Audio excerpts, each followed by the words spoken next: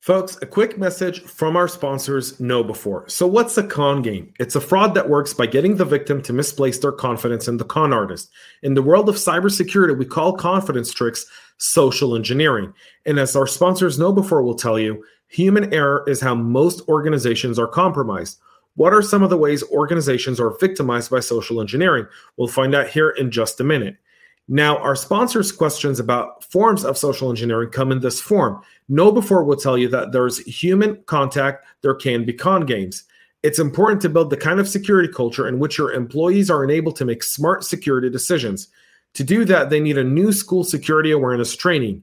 See how security culture stacks up against KnowBe4's free phishing test.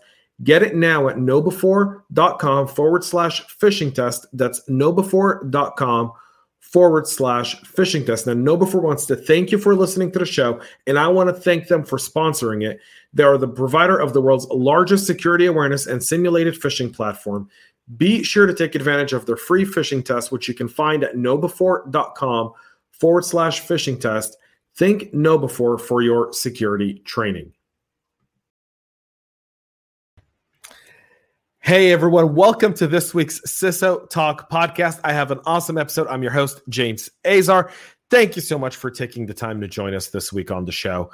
I'm very excited. You know, this show's about two CISOs having a conversation. So if this is your first time tuning in, you want to go back and check out all the episodes. There's no sales on this show. There's no anything like that. There's just a practitioner show fully and absolutely. So if this is your first time tuning in, please make sure to subscribe to our show. You can find us on all of your favorite podcast listening platforms by looking up CISO Talk. You can also find all of my other content under the CyberHub podcast. So if you're not subscribed to our CyberHub podcast shows as well, go and do so right now. We're also on YouTube, so go and you can watch this. So if you're listening on your favorite podcast listening platform and you actually want to see my awesome guest, then you want to go to YouTube, look up CyberHub Podcast or CISO Talk, subscribe to our channel, turn on the notifications. You'll get everything you want.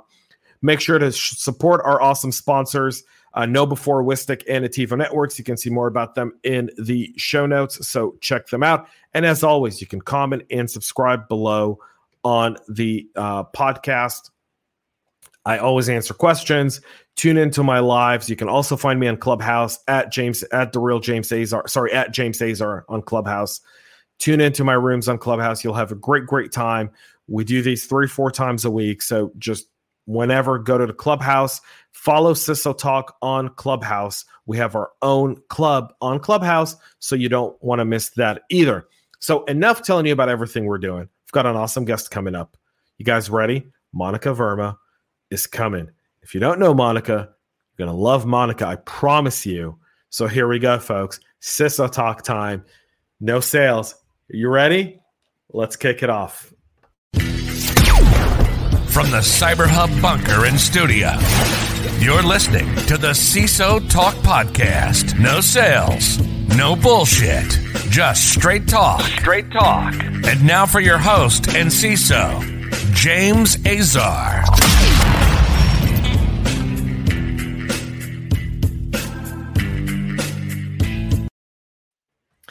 Monica, welcome to the show.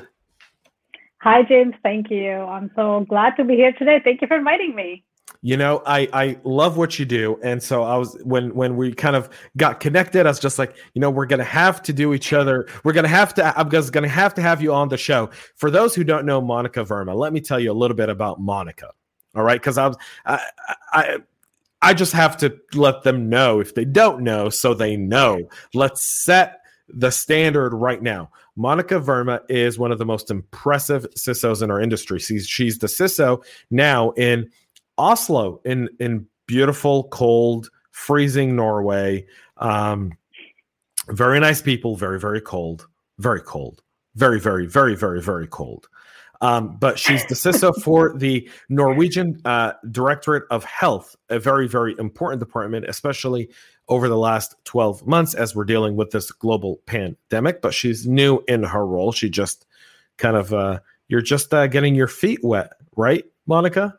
Yes, I moved from finance industry, 14 years of finance to health. Yes.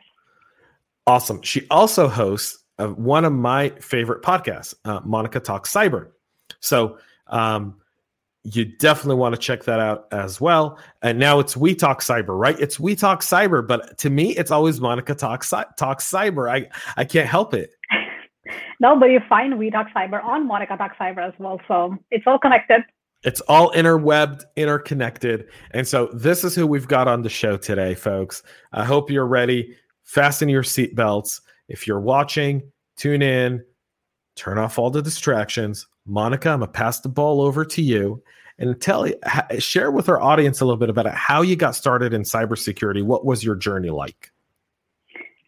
Yeah, I mean, very interesting in the sense that it was not planned out. It just happened, but it happened through a series of maybe, let's say, passion that I developed over some time. So now when I look back, everything seems connected.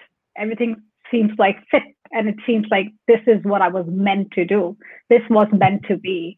But it was not so straightforward back then. I mean, I tell and share the story about how I got interested in technology when I was a kid. And I started learning programming at a very early age, actually already in high school. I don't know if that's standard. At that time, it was not really a standard. We didn't have like programming in every school in that sense. But I remember taking like some C classes, and I did some extra classes on the side also when I was doing my bachelor's, and I got interested in operating system. And I was like really intrigued by technology. And that happened actually when I was 10 years old, and I saw the inside of a cockpit for the very first time as a 10-year-old kid. When I stepped into the cockpit, and I share this story very often, but what fascinated me, I don't remember till date what was the view of the sky or the atmosphere from the cockpit window shield. I don't, because I don't think I even saw that. I just saw all these switches and this whole amazingly huge, complicated dashboard with all these buttons and switches, and I was spellbound. And that's what took my attention. And I realized that it was really, as a child, that I was so fascinated by technology at different levels and going to science museums and all these things. So I started thinking about, okay, I want to do something related to technology. Then I learned a bit about operating systems and programming, and I learned very quickly that you can actually create programs or change programs to have it do things that they're not supposed to do. It was primarily for fun, first of all, and then it became more like, oh, wait, this can really be abused for really bad things, not just for fun, but for like really causing damage, right? So that's where I was doing my master's in cryptography, very like theoretical and very like all these random Oracle models and so on. And there was no cybersecurity course or anybody that was offering these things. So what I did was I somehow got in touch with Jeremiah Grossman, and I was a big fan of him, and I still am till date. And I just got very interested in hacking and web application testing because of him. So then I thought, okay, how do I do that? I wanted to learn that. So I started following him, what he was doing. He was hacking Yahoo at that time and doing amazing stuff. And I did my master's thesis in web application security. And the funny thing is that I actually convinced Jeremiah, and I convinced my cryptography professor to let me do a master's thesis on a subject that was not even taught in the university. That's how basically started. And I just got into UAS, and I got offered a hacking job, basically. So your journey in cybersecurity kind of started on the hacker side, not necessarily the theoretical side. So you're a keyboard CISO, as I like to call them. Yeah, sure. I mean, it was not theoretical. That's actually correct. Very practical, very hands-on, understanding really the vulnerabilities, knowing the code. Obviously, I was programming and coding and secure coding and breaking. And so it was both the offense and defense, but it was very practical and hands-on. That's correct. Yeah, I love that. That's one of my, I love these stories. You know, I've done 110 episodes of CISO Talk. This will be episode 110, right? Lovely. And it's 110 different stories of how people got into cyber. It's literally 110 different stories. There's no golden path to become a chief information security officer. I love the fact that you started in the practical piece of it, though. Maybe except passion. If there is really one true thing I think I see in people succeeding in cybersecurity, is really passion. So let's talk about that. You're kind of brilliant, awesome segue. I love the fact that I'm speaking to someone who also hosts a podcast, because we're just bouncing off each other. So let's talk a little bit about building a team, right? And kind of hiring people and breaking into cybersecurity. Those are very, I don't want to say sensitive topics, but they're very important topics. When you're hiring someone for your team, what are some of the key X factors that you look for in a candidate? For me, it's very clear. I prioritize attitude, eagerness to learn, and passion. Maybe top 3 before even skills, because it depends really on the role, right? If you want really a CISO or a very advanced or experienced role, sure, you will obviously want skills and you will want the right skills. But let's see these 3 things, because they actually fit all 3 or all different levels of roles, basically. Whether you're breaking into cybersecurity or you're breaking into leadership, you wish somebody who has the right attitude, because that also affects basically your communication. You want somebody who's passionate. Again, it depends on how you're able to work with the stakeholders. You need to understand, you need to be eager to learn, because there is no silver bullet in cybersecurity. It just isn't. And I get really tired and annoyed by people who go with like, this is the only right way and this is the only way to do it. And I'm like, there is no one answer, one size fits all ever in cybersecurity.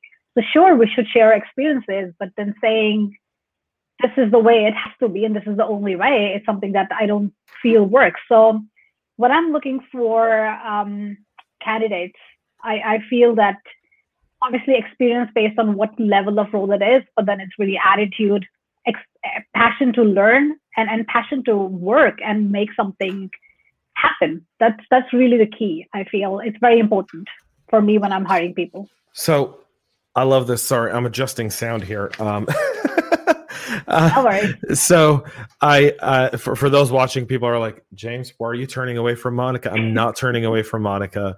I'm adjusting sound. I've got the soundboard right here, and I'm trying to make sure you sound amazing. Don't worry about it. No, being a podcast show host, I am really, really also very, like, it's important for me as well to know and make sure that it's audible and it's good for the audience to listen. And so I understand. You brought up something I thought was really important here, which is the idea of, the eagerness to learn, the ability to want to become more of a curious. And you talked about being in a cockpit at the age of 10, I think, as kind of like looking at the buttons and looking at the sky. I have a similar experience. When I was 13, we were flying from Israel to the States, and we were on British Airways, and it was a 747. And this was pre 9/11. So the flight attendant was telling me, I asked her if I could go to the cockpit, and she said, absolutely. And she took me up the stairs to the cockpit. And I remember just sitting in there for about 15 minutes as the pilots were explaining, everything that was happening. And you're right. You kind of look at that, and now you understand how automated and how many fail safes exist in an aircraft. And you wonder why we don't have the same in technology. Mm-hmm. And also in our hiring process, right? Like the fail safe aspects are critical. You talked about the eagerness to learn. You talked about passion. You talked about, abilities. What would you tell someone who's trying to get started in cyber? What would you tell them? What 2 things would you tell them today that they need to do in order to be able to successfully become a cybersecurity practitioner and a professional? So the thing is that today, cybersecurity has so many subfields and so many different areas that you can work in that there is no one size fits all. So maybe the first thing to invest time in is really to understand broadly, do you want to go in offense? Do you want to go in defense? What is it? Basically, I have to understand what these different subdomains are because you could do so many different paths. I mean, back then it was like, yeah, we were doing network security. When we started, I mean, there was development, there was network security, and there was hacking. That was broadly the things that we used to do. But now it's like gone into so many different areas. You could be an architect, you could be a cloud architect, you could be an engineer at different levels, you could do so many other different red team, blue team, purple team, and so many things. So it's worth spending some time and investing some time in really understanding the different sub areas and subdomains within cybersecurity, because it will help you understand what you might have passion for. Where do you want to go? And the important thing here is to not think that this has to be perfect. This has to be correct, because I think that's not what you're looking for. You're just trying to find out what would be something you'd be interested in, because down the road, if you find that this is not what you wish, you can always change. So don't be scared. This is the most important thing I want to tell them. Pick something that you feel is most interesting. It doesn't have to be perfect. Start there. That's the key. And the second thing is that always remember, your path is yours. It's nobody else's. So learn from others, be motivated from others, people who have already succeeded, who have been in this industry, who are doing it. Like I did it with Jeremiah and other great people that have done so amazing stuff. But I talked to Jer so many times, and he and I have such different career paths, even though we both started with hacking. And he's been always, whenever I talk to him, he always says that, you know what? The reason you're doing this is because I never told you what to do. And actually correct. He never told me what to do. I was inspired by him, and I learned things from him, but I did and chose my own path. And that's really important and key. So don't be afraid of choosing something.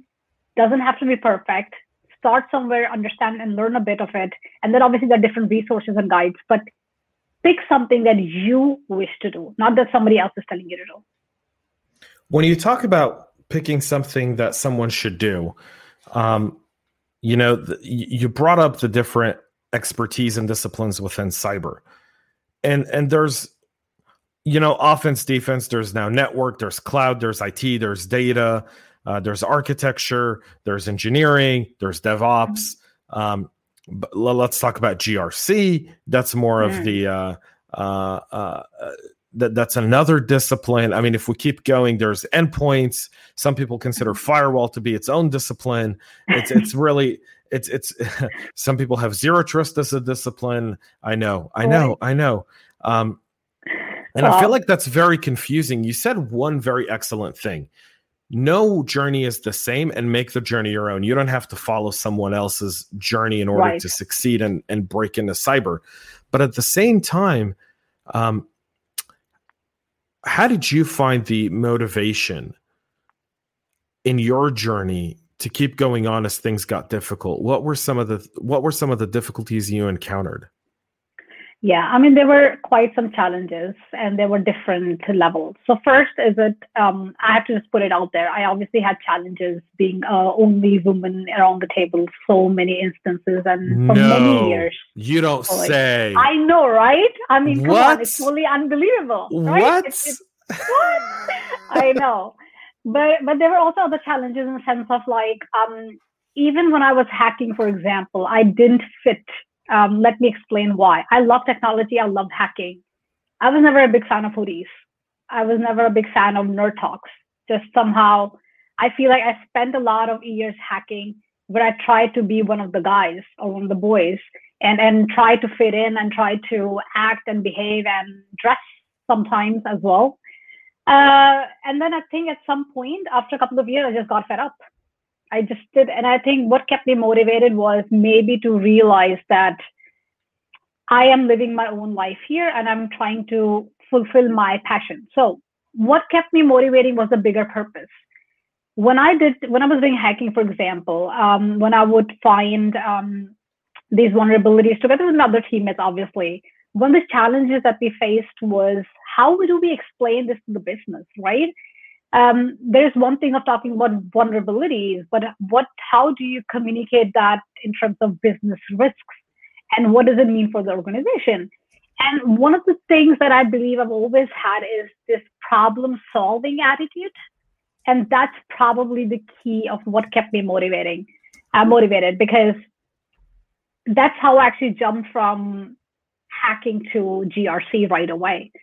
So what I did was, along with other people as well, I spent a lot of time communicating and explaining. I had meeting with all these business leaders and trying to help them understand these vulnerabilities are one thing, and then risks are totally different thing. And this is why you should care.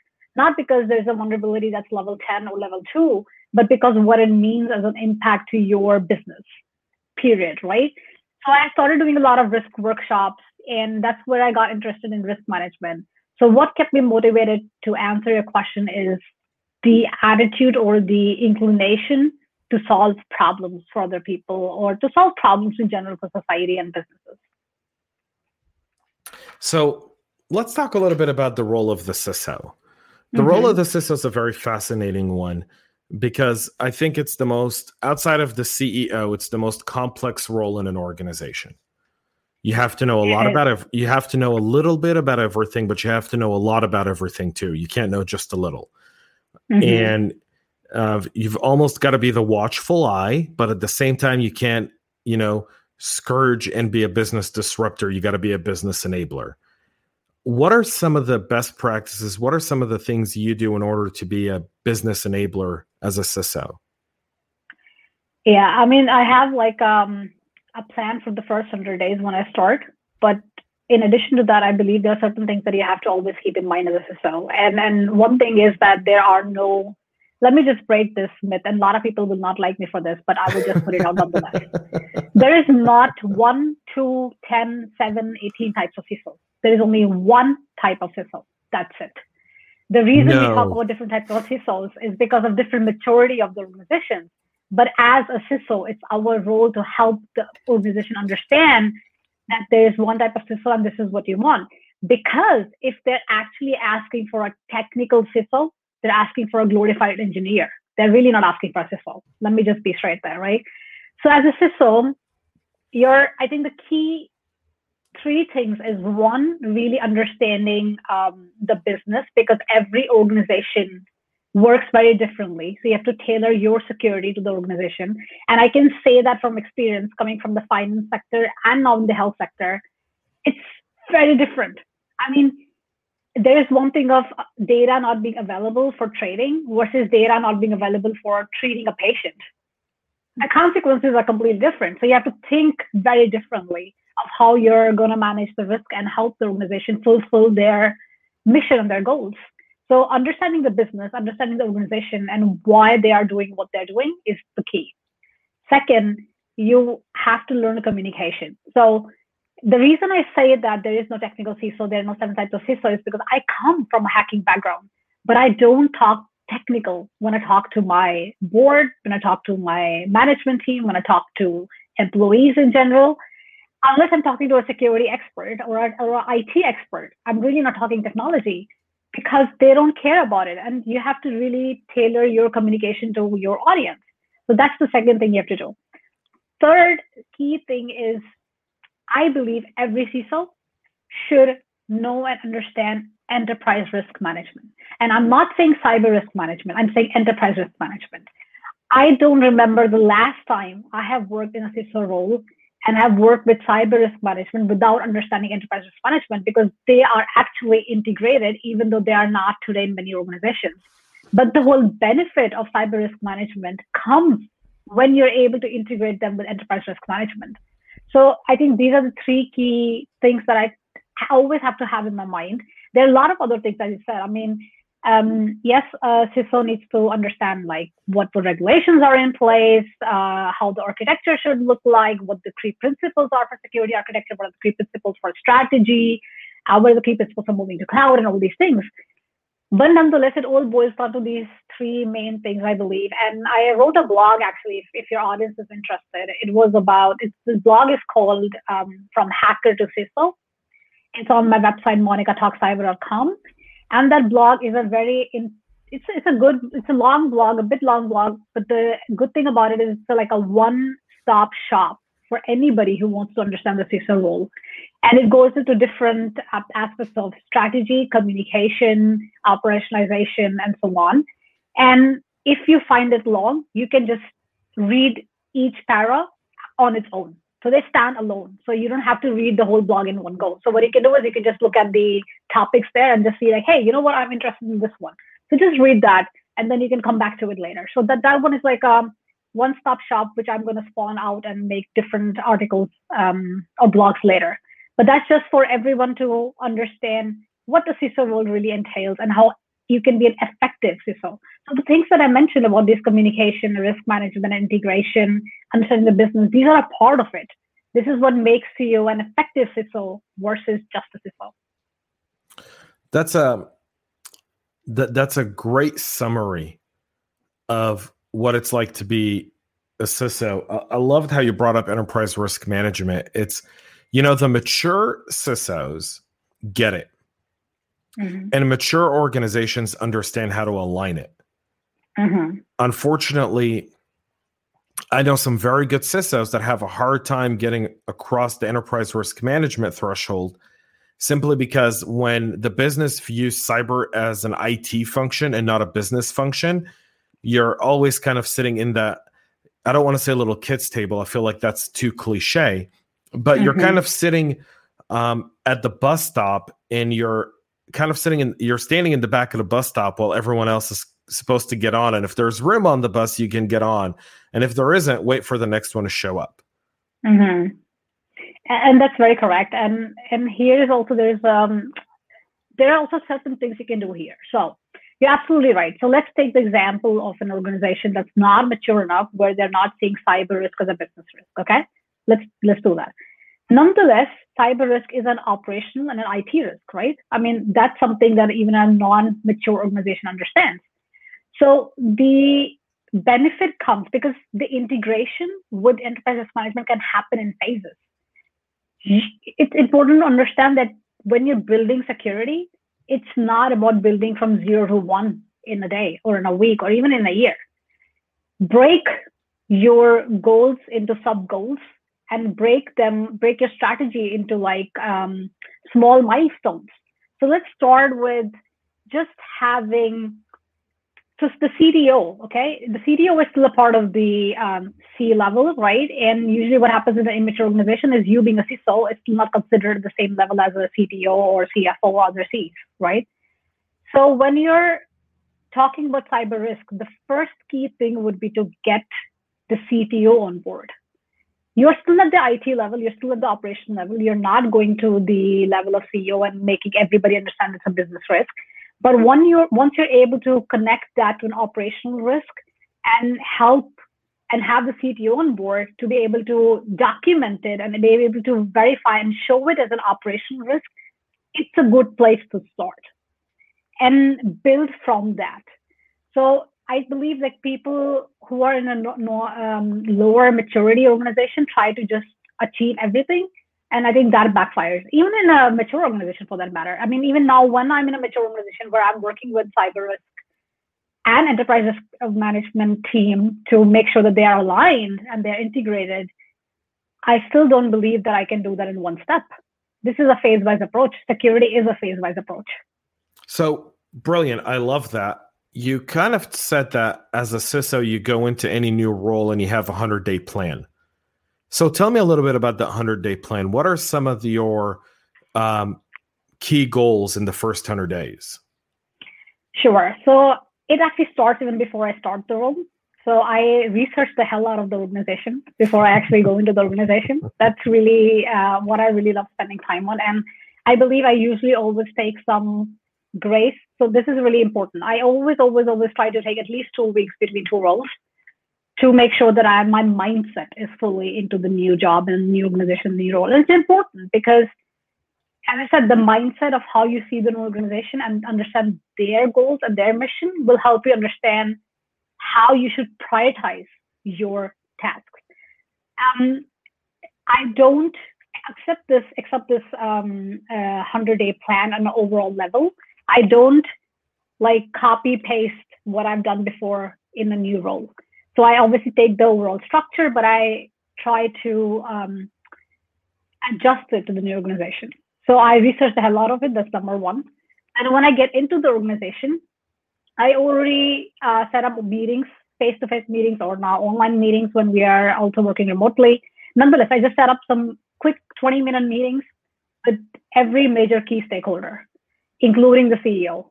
So it's important that you're able to, and there are two reasons for it. One, you want to build some kind of credibility with them. And the credibility doesn't come in one day, but it starts from the very beginning. So you want to know the kind of person you are and build like a kind of network at a more relationship level.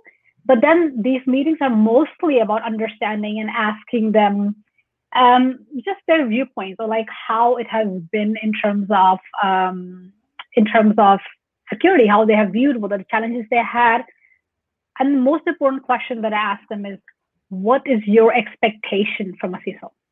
The reason I ask that is because when I've asked all these different key stakeholders of expectations, it helps me understand, okay, this is the whole portfolio. How much is the overlap between different expectations, what I can manage and what I can't manage? Because you have to be very aware, right? If suppose your immediate superior or the CIO or the CEO want something, but some other key stakeholders are completely expecting totally different from you, it's good to be aware of that in the beginning. So that's when I go into it's kind of like reconnaissance. And then reading a lot of important documentation, what's in place today, understanding. So for example, enterprise risk management is a good example. When I came in, the first thing I did was I studied what enterprise risk management we have today in the organization. And it really made me understand two things: how I will be able to ensure that cyber risk is a part of it, and two, is the maturity enough? What do we need to do, right? So doing all of this research when you come in is the second step. Building relationship is a third step, or it was kind of like the part of the second step. That's really important. And then one of the key thing is that when you talk to these people, provide value already from the very beginning. So like when I go to the architecture team or head of the architecture team, right? I talk to them about if it's the cloud journey that we're doing or any kind of other architecture that we have, it's hybrid or on-prem or whatever. I try to help understand what they really need and how I can bring value to the table. And the point is not about being super smart. You have to be very careful, because when you give help to people, sometimes it can be misunderstood that you're thinking that you're much better and smarter than they are. So don't let them feel that way, but just be genuine and like, okay, you know what, if there's something I could help with or do, just let me know. And I hope I can come to you for some questions as well. So that kind of open, transparent relationship building is very important. After that, when it comes to strategy, specifically for the CISO role, I really see the most important thing for me to know is the maturity level today in the organization and the target maturity level, because the gap will tell me what my strategy and my plan will look like, but also will help me understand the one I said before, how I can break them into phases. Because depending on how much the gap is from today's maturity to the target maturity, it could take anywhere from 6 months to 3 years or whatever, right? You are supposed to have like about a short-term and a long-term goal. So I create a proper roadmap with short-term plan and a long-term plan. And the short-term plan is really based on the important cyber risks that we have, the key critical functions and the organization needs to continue delivering, and the low-hanging fruits. So those I tackle first, and then the rest goes into the bigger, longer-term plan and the roadmap, basically. 3 things I took away from your 100-day plan. Mm-hmm. If I'm going to summarize it and tell me if I got it right, relationships are critical. Establish them early, and be very keen with your relationships. Number 2, don't look past 100 days. Number 3, don't copy and paste. Meaning, when I say don't look past 100 days, I mean understand what the business expects from you. Look and understand how that fits within what you need to do as a practitioner. But then don't be set in a specific way where you might end up being a business. You want to be a business enabler and not someone who's coming in from the Department of No.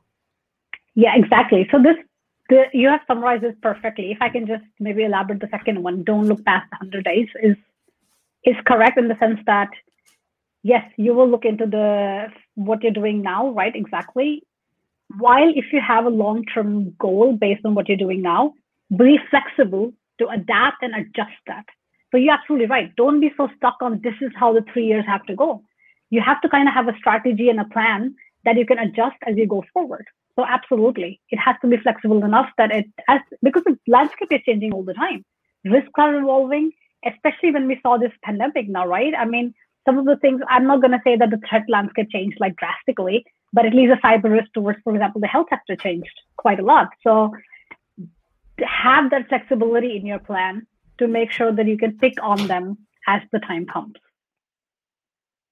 That's brilliant. So, Monica, as we kind of look at cyber from a general point of view, tell me a little bit about kind of where you spend your time as a CISO and what's really important for you in your day-to-day work.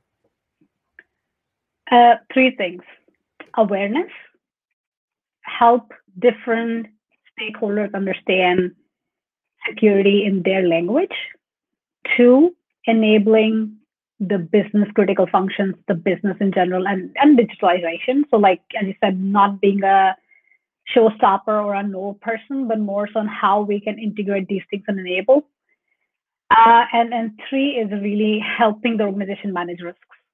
So it's the 3 things I believe are the key that I always have as the ultimate goal when I'm working in my whatever project it is. But it's really about ensuring that people understand there is awareness around it, that we are able to help the organization manage the risks, and we're actually able to help the organization fulfill their mission, their goals, their roadmap in general. So you've worked on the private sector. You're now kind of in the almost government sector. Those are very, very different in a lot of different kind of aspects. I think, in the government sector, they look at security as being almost a right. Would that be correct? Rather than on the business sector, it's more of a business enabler. Would that be a fair summary? Maybe what do you mean by would be right in public sector? Maybe I didn't get that part. So it's a right, meaning we need it in order to defend and protect our citizens' information. It's not something we can skimp out on. Yeah, that's absolutely correct, because I believe the reputational risk to government is seen a bit slightly than reputational risk to private sector. How the citizens view reputational risks, for example, if they say the government gets hacked, the health services get hacked, I believe the reputational risk will be seen much, much, much more differently by everybody around the world versus if a private company would get hacked. I mean, obviously both of them have repercussions, but I mean that it's slightly different. That's good to kind of, I think that's what most people would assume. What would you say is the biggest difference from a government perspective to a private sector? So one of the things that I've noticed, at least, is that, when you're talking about private sector, you're talking about revenue, you're talking about goals, and you're talking about meeting these goals and these, whatever your target is, right? And how they're basically talking mostly about compliance in a regulated industry, for example, like finance in a private sector, for example, and they're talking mostly about, okay, how do we manage security in a way that is good enough but doesn't stop our business and we can manage our targets. But as you said, in public sector, it cannot be just good enough. It has to be really there. I mean, you cannot let your citizens' data out. You just can't. It's just, there is no way around it. Some of the risks that are reputational are very much higher in the sense that, for example, let's talk about the health sector. There is no way you can put a value and a price of somebody losing their life because you don't have the right management information, for example, and that the information is integrated, is the integrity of the information is there, right? If you're, for example, treating a patient, it's key. It's not just about availability, but it's key that the information that the doctors receive, for example, to diagnose a patient or to treat a patient or whatever the data is based on, the integrity is there. So how the government sees the cybersecurity is a bit different. It's more in terms of it's regulated, but it's really connected to their mission. And that's why I talk about vision, because I believe that this is a different way to think in a public sector. Okay, we are doing a social mission. What our social mission is about.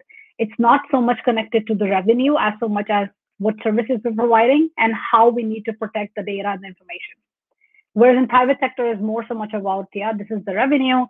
Does cybersecurity play a role here? To what extent does it play? And we need to make sure that the services are running, the availability is there, because it will ultimately lead to revenue. But the ultimate goals are very much different, and how they see it is also very much different. That's the main thing that I've seen. I mean, both private and public sector can be regulated. So when they're heavily regulated, then it's almost the same. Do geopolitics play a bigger role, you think, in government than they do maybe in the private sector? They do. Absolutely do. And I also believe that one of the other things in government, maybe I didn't mention, is also the collaboration between the other public actors. So when you think about public sector, you kind of have to think of multiple actors within health, multiple actors within defense, multiple actors within, other kind of energy, or multiple kind of actors in the other public sector, right? But then, so first, these multiple actors have to play together. It is affected by the politics, right, on these multiple actors. But then these multiple actors in different sectors have to play with each other as well. So the kind of it's more complicated, and it's really governed by politics as compared to when you're doing in the private sector. Because there you're obviously affected by regulations in the sector, but it's not so much so that you're dependent on every other actor within the sector, or even in the other sectors for that matter. Yeah, it's very interesting. I think right now we're starting to see more of kind of the private sector, especially I think post Exchange, post SolarWinds. The public sector is now under a lot more scrutiny than it's ever been before.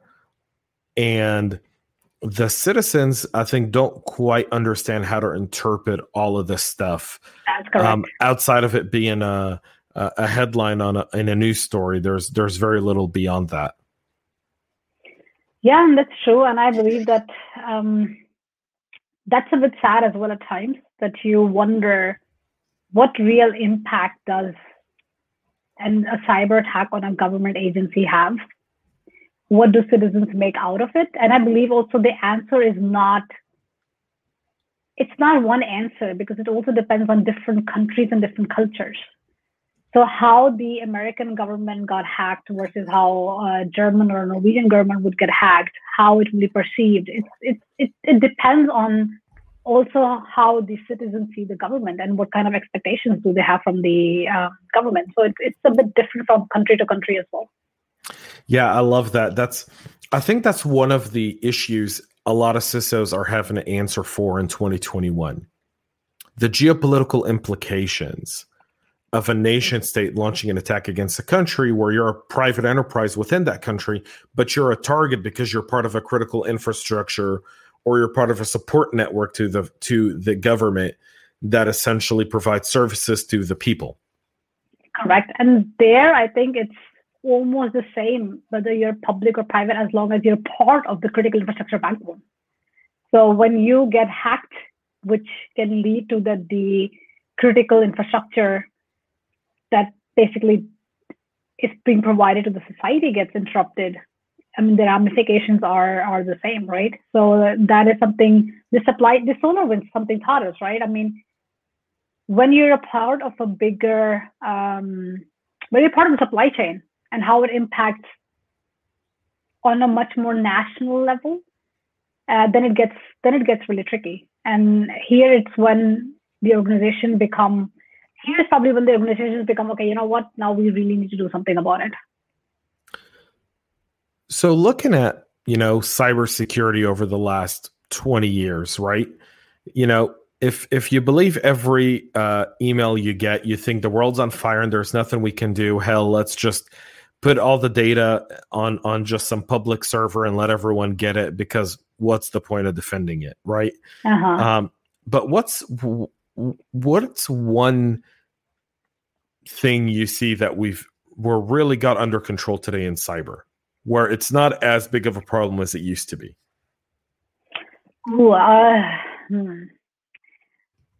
I think it's difficult to answer the question. It's not a problem anymore, but so much so as it's something that we're moving more towards a positive way. I'd say containment. I'd say containment would be the right the right description, right? So we know we have a lot of challenges, but I think we have some challenges contained. Do you think there's some challenges where there's enough security controls and solutions and things that we can do to where we can contain it more than ever before?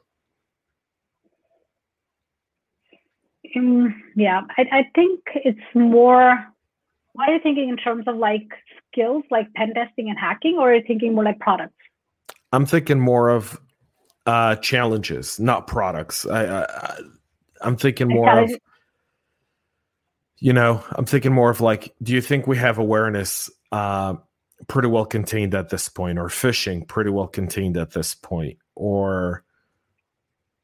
I honestly don't believe so. So okay, maybe this is not the answer you were expecting. No, I have zero expectations for answers. I ask questions because I want to know what you have to say. If you say, "Hey, I don't think we have anything really properly contained at this point," that's okay. That's an answer. That's maybe wrong as well. But the thing is this: I mean, the question is a bit like let me put the devil's advocate hat, right? Because the thing is, it's wrong. I don't think that nothing is contained. That's not what my belief is. Let me be very straight with that, because I believe we have made a lot of progress. Definitely, we have.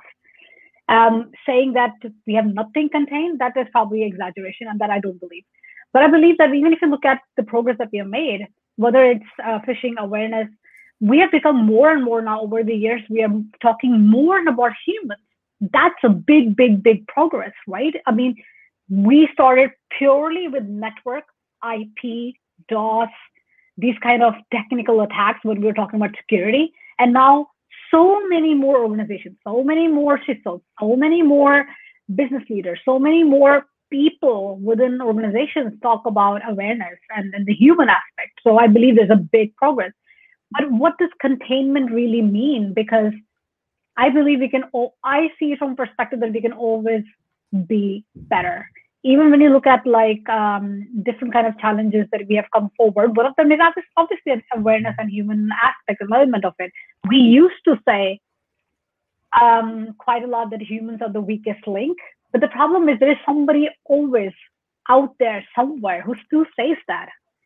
I mean, and that's why it's very difficult for me to say. It's an oxymoron.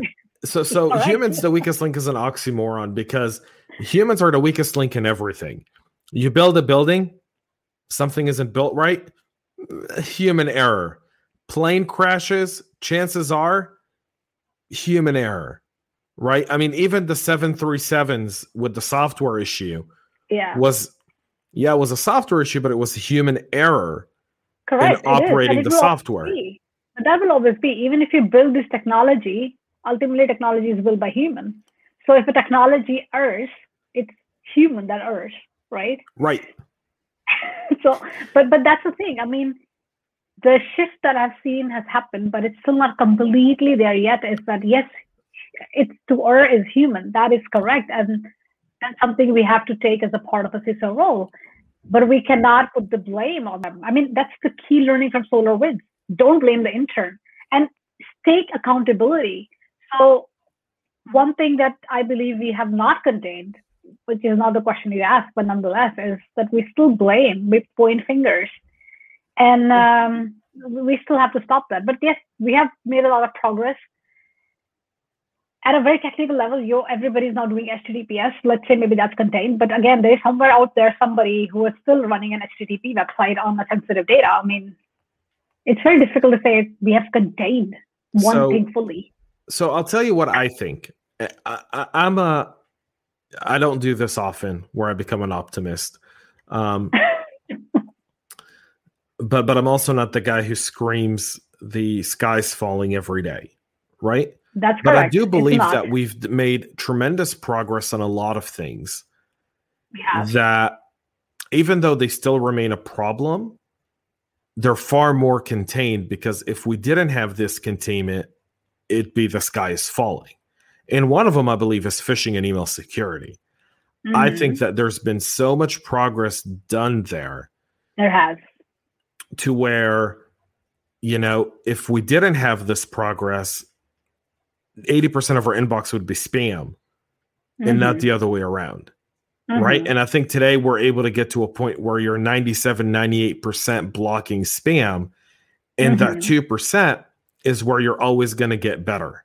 Right. And you don't have to agree with that. Right. But that to me, but I do. But that's the thing. I do, because you asked the question fully contained, and then you said somewhat contained. So I actually do.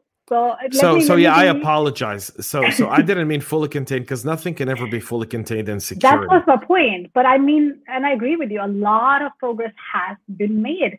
And I am an optimist. I'm an optimist almost every single day. I believe it's completely opposite. I believe I get paranoid much less, and I'm actually more optimistic, which is also a bit weird for being a security person. I'm not really that paranoid all the time.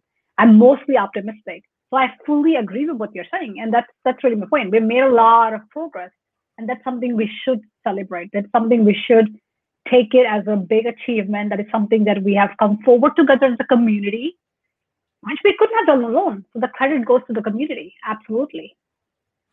Yeah, we've made some really good moves. Yeah, we still have a long road ahead of us. But one thing I'm very optimistic about, by the way, is security by design.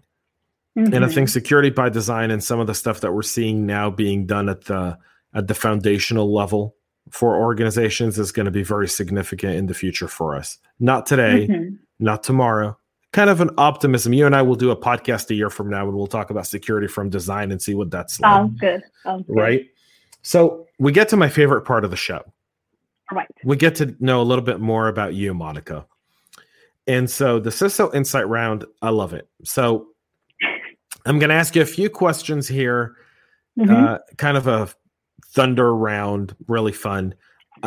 In case you've missed all of my other 109 podcasts, I have a buzzword graveyard.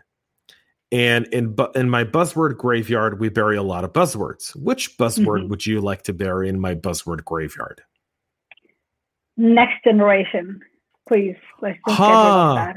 I like that. Please. That's a first. Bravo. Oh my God. Bravo. Ding, ding, ding, ding, ding. Next gen. Let's just please. Let's just stop that. It doesn't even make sense, to be very honest. Yeah. Every second year we come with something new next gen. How is that even possible? That's just mathematically not correct. I don't think people understand what a generation is, right? So let's have a conversation about what a generation is. Well, a generation is a whole, like it's going, when you're these baby boomers, you have Gen X, you have Gen Y. There's a long It's a 20-year time period. It's a 20-year time period. Over decades. Yeah. Yes,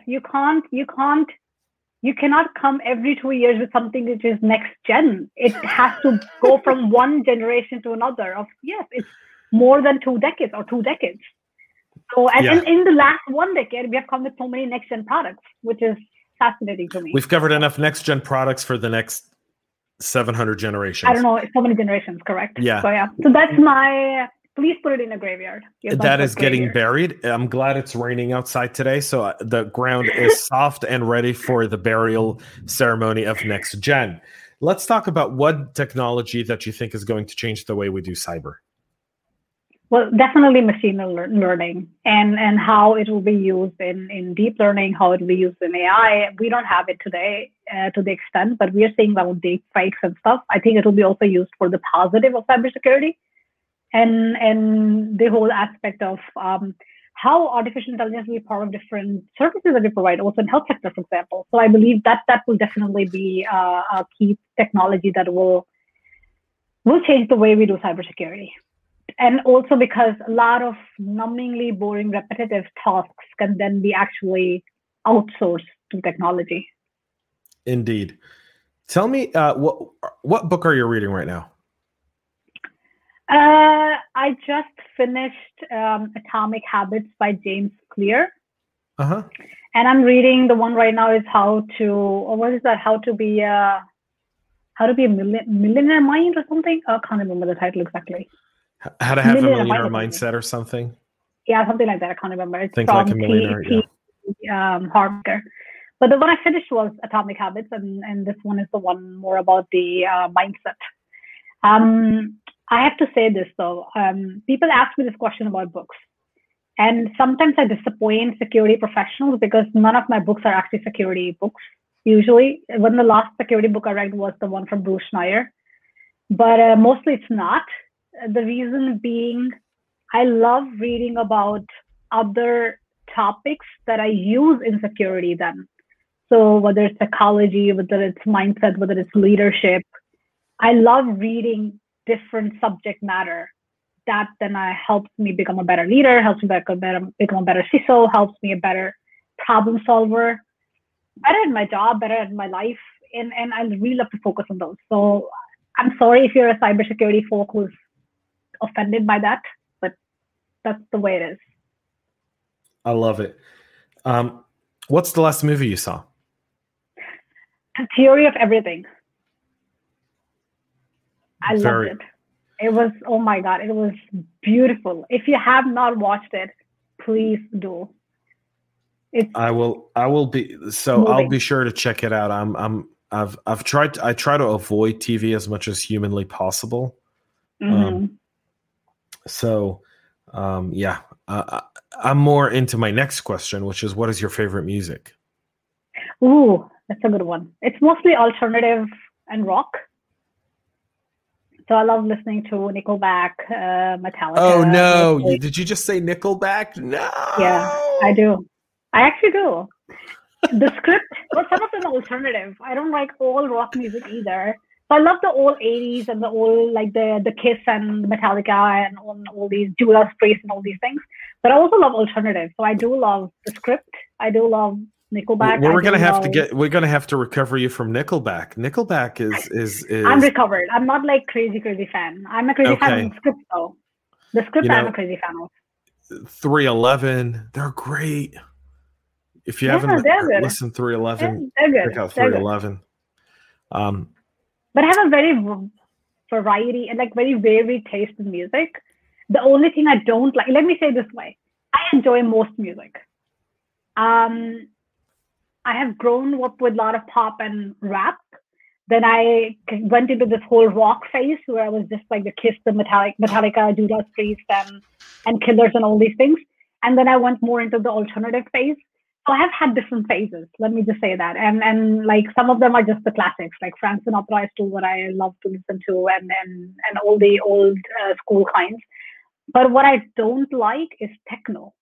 Please don't make me hear techno. I cannot bear that shit. Just cannot. So that I can just say. I don't. I have a threshold where it doesn't meet that. Techno's pretty big in Europe, though, Monica. Techno's. I know. It's like a European thing. It's not even an American thing. Like there's very few like techno stations in America, I think. Although I'm pretty sure we're gonna get hate mail now. I'm pretty sure people are gonna diss us for Nickelback and techno. Sorry. We're gonna hear it. We're gonna hear it. And our final question for our show today is: what's one thing you took away from SolarWinds? Well, I did mention that one, like accountability. I believe